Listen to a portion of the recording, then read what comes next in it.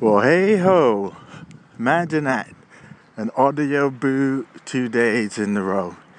Well, I've just got home, and as usual, I zip on in, change out of my work clothes, kind of like a Clark Kent to Superman type thing, put on my gym stuff, and walking up to the gym now to go pump some serious iron. Tonight is, I believe, buys and tries tonight. So looking forward to that session, but I thought I'd get my audio boot in before that. Now, one of the things I was thinking about this morning in anticipation of what do you boo about, and I was thinking, I've got essentially 3 minutes, right, to have a little chit chat, and I was thinking, what's the point of a boo is the right question I'm trying to ask, but it's in a 3-minute time slot. Am I just trying to communicate what my day is about? Am I trying to make a point? Is it my opportunity to rant or rave? And is there an expectation that others might then comment on my little 3-minute rant? Or is it just that people, silent listeners? So, yep, Clay's chucked out another boo, I'll have a listen, and that's about that.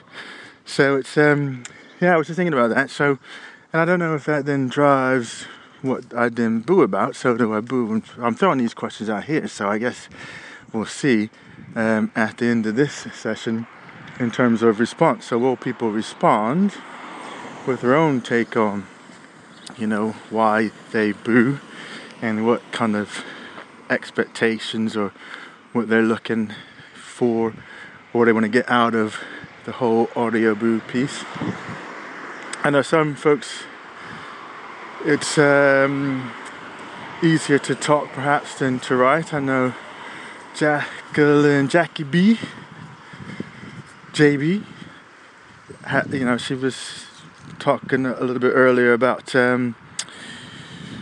finding it easier to do the boo bit than to do the writing piece. I guess it's a bit quicker, and you're jibber jabbering and talking as opposed to writing. Seems like you have to be all logical and rational and think and all that sort of jazz. Whereas talking, you talk all the time, every day, so perhaps you don't feel the same sort of pressure as you do when you write. And also, like I've done the Vlomo piece, the vlogging thing. Oh, there's got to be some crazy people. I do the vlogging thing, and I think I find the video piece is a bit more intense because unlike the audio, then you're thinking about lighting. If you're doing video, you're thinking about the lighting, what you look like. I could be naked right now and do my boo, but that would be kind of crazy because I'm walking up into town. But that would be quite amusing to be walking to the gym naked.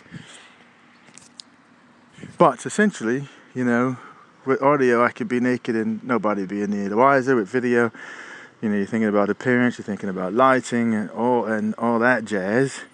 And then you got to edit the thing, whereas the audio aspect of podcasting seems to be intimate in a different way in terms of the focus is on painting pictures with your words. So paint a nice picture of this lovely evening tonight. It's a little nippy out, but I quite like it like this. It kind of makes you feel alive, kind of whether it puts hair on your chest.